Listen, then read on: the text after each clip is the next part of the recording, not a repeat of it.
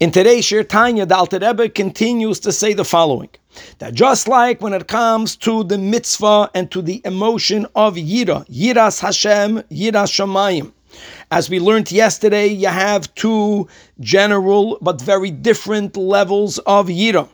We have what we call Yira Tata, and then what we called, and as we explained yesterday, Yira Ilah.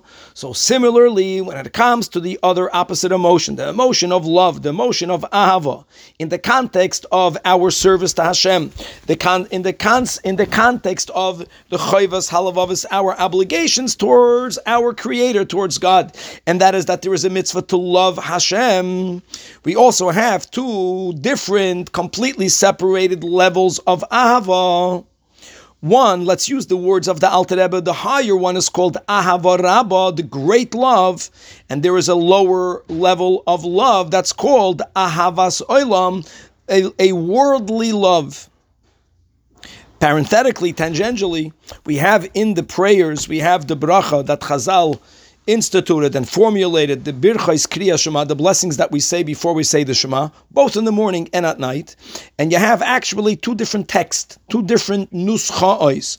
Nusach Chabad, both times, is to say Ahavas Olam. Others say Ahava Rabbah, and by learning today's Shir Tanya, we will have an inner insight as to the difference of these two. Explains the Alter Rebbe. Ahava Rabbah, great love. A great love means it's an experience, it's a feeling of love that is beyond our capability of arousing it within ourselves. It's beyond our capability, even through meditating, by using our Chabad and contemplating about the greatness of God. It will not directly give birth to this Ahava Rabbah, this great love, which is also sometimes referred to a fiery love. This is a gift. This is a present that Hashem, that God Almighty grants and gifts certain individuals, particularly those that did their work in developing the experience of Yiras Hashem. So at times, certain lucky individuals are gifted this experience of Ahava Rabbah. Ahavas Olam is a love that we are all capable either in revealing or of giving birth to.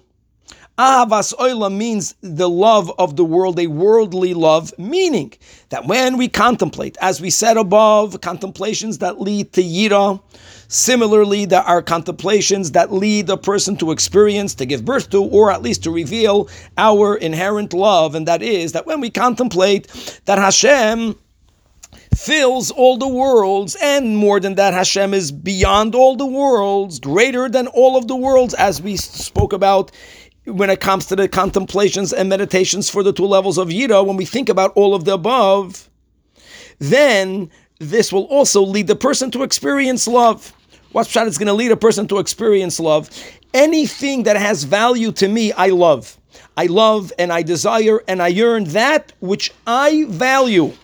And when a person is going to contemplate about godliness, we're going to notice that the ultimate and really only thing that has value is Hashem and His godly powers, because that's the emes of all the reality. And it's important, says the Alter Rebbe, for a person to appreciate godliness to the level that all he desires, all that he finds value is godliness, because the emes is that nothing aside of God has real value. And this is all coming about when you contemplate how all of the worlds are really, the emes is, it's all God. That's why it's called Ahavas Olam, when we contemplate about what's here in the world, and we will realize, and we will acknowledge, and we will stay focused on the truth, which is that all that is, and all that is good, is really nothing other than an expression of God.